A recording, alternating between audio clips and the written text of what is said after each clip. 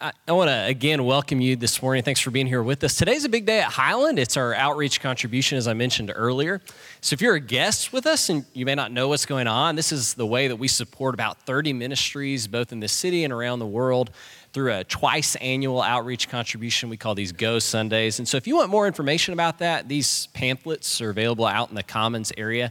And inside is listed pretty much most of the ministries that we support. So I'd encourage you to pick up one of those and grab it if you're a guest, or if you're a member and you're just trying to remember what are all the ministries we support, you might do that. David Jordan, who's the president and CEO of Agape Child and Family Services that was featured in that video there, is with us today. And he forwarded that video along to me about Maya a few months ago, and I've been thinking about it a lot since. Agape, of course, is one of the ministries we support today when we give, and we're going to give right at the end of this sermon during a video. So if you want to prepare for that, you can. But I thought about having David here to shed a little bit more light on what Maya was experiencing and how Agape served her. So he's going to join me in just a minute. But I've been thinking about that video a lot since he sent it to me, and the theme it brings up, the topic it brings up of domestic violence. Did you know that domestic violence affects, let me make sure I get this number right. Yeah. Did you know that it affects 1 in 3 women? 1 in 3 women experience abuse by an intimate partner, 1 in 3. For 1 in 4 of those women, the abuse will be severe. Every minute in the United States, 20 people are abused by an intimate partner. Every minute. Every day, about 20,000 calls go into domestic violence hotlines in the United States. 20,000 every day in the United States. Only about 34% of the women who are abused by an intimate partner will get medical help. Only about 34%. But nearly all of them will lose a job at some point because of the domestic violence. Many of them will become depressed. Many will entertain suicidal thoughts. I think one of the sad realities is the church has not talked a lot about domestic violence, this stuff that goes on in the home, kind of outside of the watching eye of most folks. But as you see from those stats, we're not talking about something that a guy here or there has done. Okay, we're talking about an epidemic, right? A power that has infested homes around the world, homes even in the church, right? So why should we care about that? Occasionally the church has probably overlooked this, but the reality is Scripture does not overlook this. Scripture goes to great lengths to talk about the really dangerous and vulnerable position of women and children. And yet sometimes, like we read in Psalm 10, the innocent are crushed, they collapse, they fall victim to superior strength. So I think sometimes we kind of shrug our shoulders at that reality, because what are we going to do about this? I mean, this is happening behind closed doors. We don't know where it's happening. I mean, what are we supposed to do? But it's not only that we kind of shrug our shoulders, not knowing what to do, but psychologist Lenore Walker says that women with strong religious backgrounds, are less likely to believe that violence against them is wrong. They're more likely to attribute that violence to God's will, God's plan for their life. So let me say this as clearly as possible. Abuse is not God's plan for any woman or child, right? It is not God's plan. And not only does God call on us to protect those vulnerable women and children, and you might read a passage like Proverbs 24, 11, and 12 when you go home today. But not only does God call on us to do that, but God himself is defending the fatherless, the oppressed, so that mere earthly mortals will never again strike terror. Well, how is God doing that? How is God defending those folks? Well, I think like you saw in that video, there's no doubt God is doing that through Agape Child and Family Services. And so I want to bring up David Jordan here. He's the president and CEO of Agape, like I mentioned earlier. And he's going to share just a little bit more about this, and then I'll return and wrap us up before we take up our outreach contribution. David? Thank you, Eric. Good morning. It's good to be with you. It's good to be with the Highland Church. For those who have not been at Highland as long, Highland has been a part of and even helped start Agape in 1970, so for 48 years. So I'm thankful for this church and our long history and long relationship. The number one reason Memphis Police Department roll their wheels, I am told year after year, is because of domestic violence and family violence. Over 15,000 times when you see MPD out, they're seeing and going out because of domestic violence. Domestic violence, in my opinion, is the antithesis of the church, of community, of kingdom come. It is the complete breakdown and isolation. Maya, who you saw, over half of her life was given to violence as a victim in domestic violence. She wanted you to know that she experienced physical, emotional, and sexual abuse as a child and experienced domestic violence as a young adult from the age of 14 to the age of 29. Even prior to that, she experienced as a kid with her mom, seeing her mom in a violent relationship where her mom, was abused. So Maya told me, I just grew up thinking that was the norm. That's just the way it goes. That's how life is, at least the life I knew. When Maya was 17, she had a boyfriend, and the boyfriend just beat her terribly. And she said, David, I had no community. I had nobody available to me. And then she made these 3 quotes. And when she and I talked end of last year, she wanted me to tell these to you and to churches as I speak. She said that she thought something was wrong with her. The just hideousness of domestic violence often is the victim thinks it's about them. They're made to think it's you. And she said, why do people always hit me? Why is that their response to me?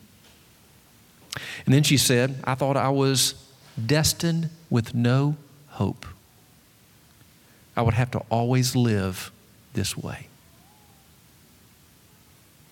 And then she said, though domestic violence by its nature will isolate you, she said, I isolated myself because I didn't want anyone to know what I was going through.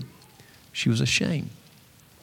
So while the very domestic violence will be very isolating in its nature, it flips itself, and she wanted to be by herself. Hearing these kind of things can be hard because I have no doubt in a crowd this large, there are people that know exactly what I'm talking about. Whether you or those that you know. And the pain of this is extraordinary. Maya turned a corner, and it was a hard corner.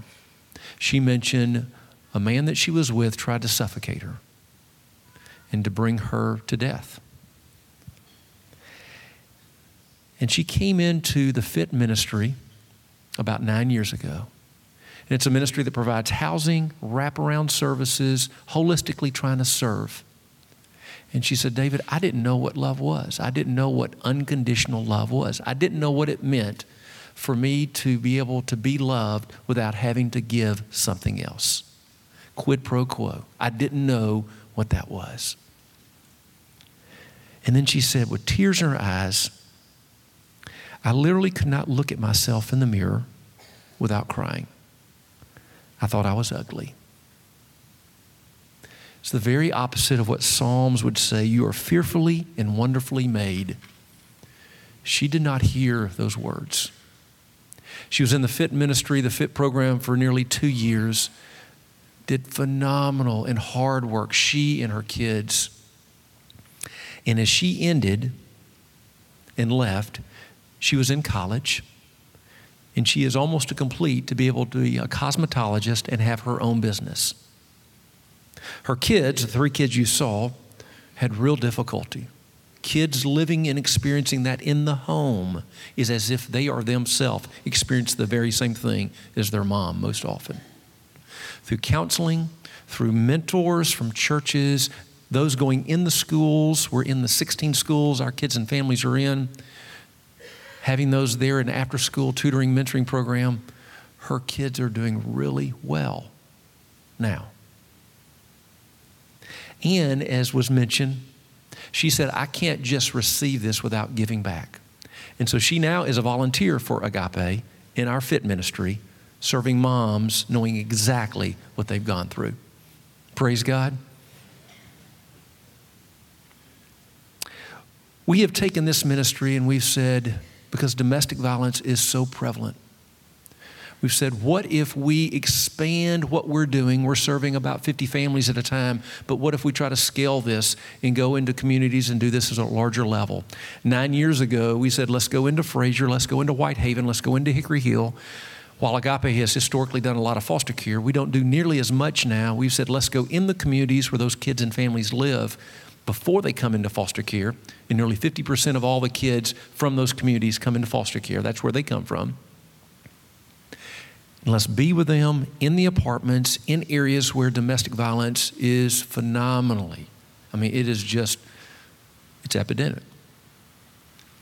And let's walk alongside. So in that family where there's a 2-year-old, where there's a second grader, where there's a 9th grader, where there's mom, dad, auntie, uncle in that home, let's holistically wrap around. Let's be in those kids' schools. Let's help mom and dad, aunt and uncle around job. Let's address with counseling and address the trauma. Let's enhance safety. Let's fully wrap around, and let's move the needle of poverty in our city. 47% of our kids, 1 out of every 2 kids in Memphis, live in poverty. We need to hear that and feel it. Domestic violence has its own aspect to that. And so we are trying to move the needle of poverty by 1 percentage point a year for the next 10 years and all that that implies. Proverbs 10:15, the poverty of the poor is their ruin. Nothing wrong with being poor, but the poverty of the poor, being without relationship, being without community, being out with network, being out without having access to income, et cetera, et cetera, et cetera, having community around you. And I see Buster. I appreciate Buster and Donnie in the Highland Youth Group who continue to be a part of the work in some of our areas, especially in Fraser. So I asked Maya, I said, Maya, when I speak to churches, what would you like me to say to them? And here's what she told me end of last year. She said, I wished then, and this was prior to coming to FIT, I wish then, when I was in domestic violence, I had someone I could talk to. And so while she said, you would have met me and you would have thought there's no way that person wants to talk to me, I probably would have pushed them away. You might even have said, she's got attitude. She said, in my heart and in my being, I wanted so badly for somebody to be there to talk to me. She said, I know there are lots of churches in Memphis. There are over 2,000, by the way. She picked this number out. She said, I hope there will be 5 churches who would step up and say, no more. 5 churches who would say, we're going to do something about domestic violence and helping families and those in poverty, and we're really going to step up. Because she said, it made the world a difference for me. And then the last thing she said, David, just try to have them visualize, just imagine what it must have been like for me in my situation. Just imagine. And then ask them, what would you do? And how can you help?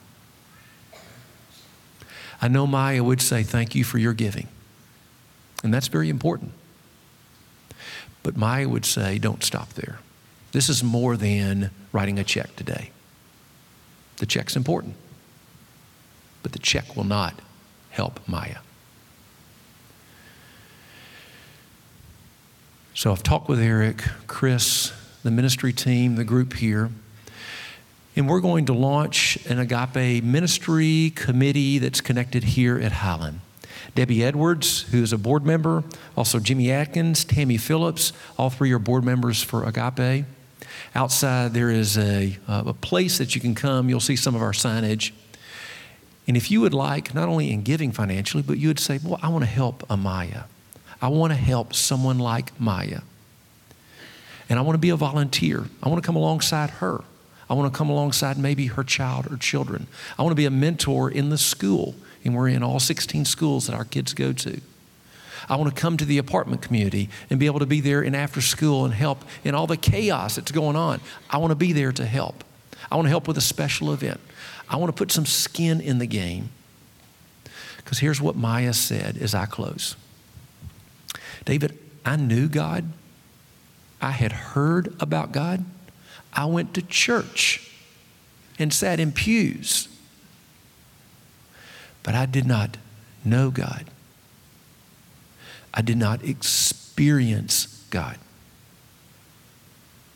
And I surely didn't know His love until people with skin, God in them, wrapped themselves around me and loved me and walked with me and helped me. God bless you, Highland, as you give today. But I want to encourage you to give today, wherever you're at, wherever you serve. Thank you. Thanks, David. Thank you, David. So what I was most struck by and what David had to say was that Maya said, I wish 5 churches would take the domestic violence cause and speak into it, right? They would get involved in that. And my question is, why does Maya feel like the church needs to be part of that conversation? You know, we're having this much larger conversation in our world right now about the way that men treat women. And Maya just has this impulse that the church should be part of that conversation. Why does she feel that way? Well, you know, I think possibly one reason is like we read in Psalm 11, the wicked, those who love violence, He, God, hates with a passion. Like there's not many places we read in the Bible where God hates somebody with a passion. That's not typically our Sunday school message, right? Right? But it's there. It's a little bit hard to swallow. Okay, but I don't think that's the only reason Maya feels it. I think Maya believes the church should be part of this bigger conversation because the gospel has something to say about the way people treat each other, and specifically the way men treat women.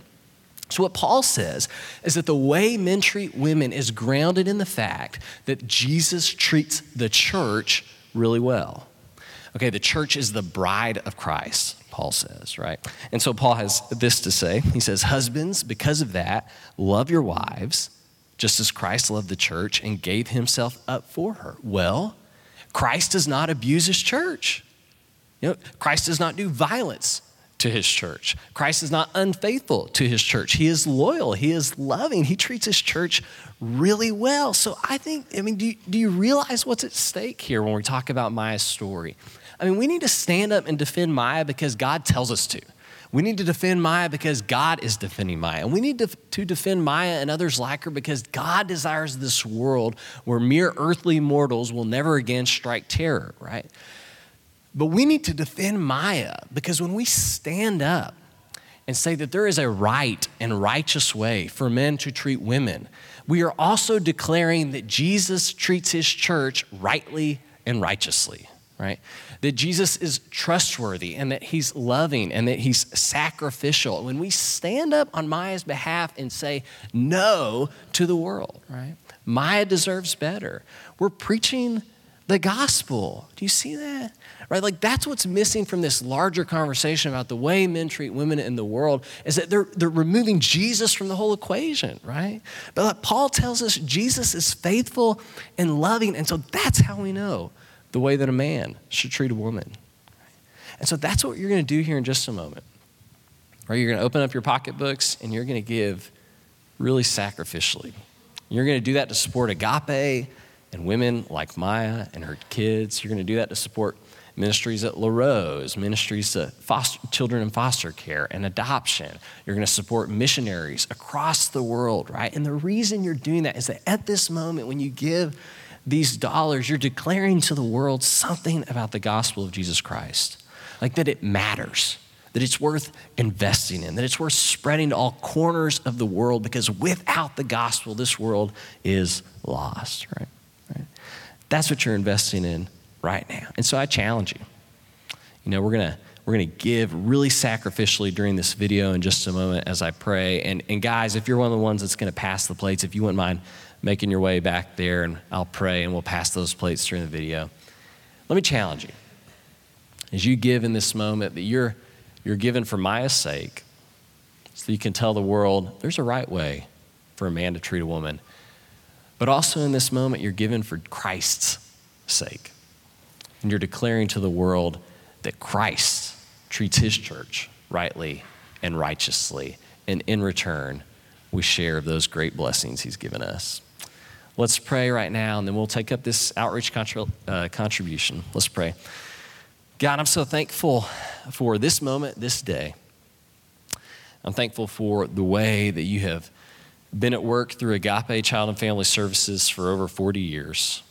I'm thankful for David's tireless leadership of that ministry. I'm thankful for all those who work alongside him. I'm thankful for those at this church who are investing themselves to make a difference in the lives of the women and children that Agape serves. I'm thankful for those in this church who are sharing their lives, their resources, their blessings with ministries in Memphis and around the world because they care about seeing your gospel go to the ends of the earth. God, we know that you've told us the harvest is plentiful, but the laborers are few. And I pray that in this moment, not only will you stir our hearts to give, but that you might stir up some laborers to go into your harvest field. God, we love you and we adore you, and we care above all else that you are glorified in the earth and that your gospel is shared with all people. And so we pray for our generous hearts in this moment that you'll move us to support your work in your kingdom here. And we pray all these things in the name of Jesus. Amen.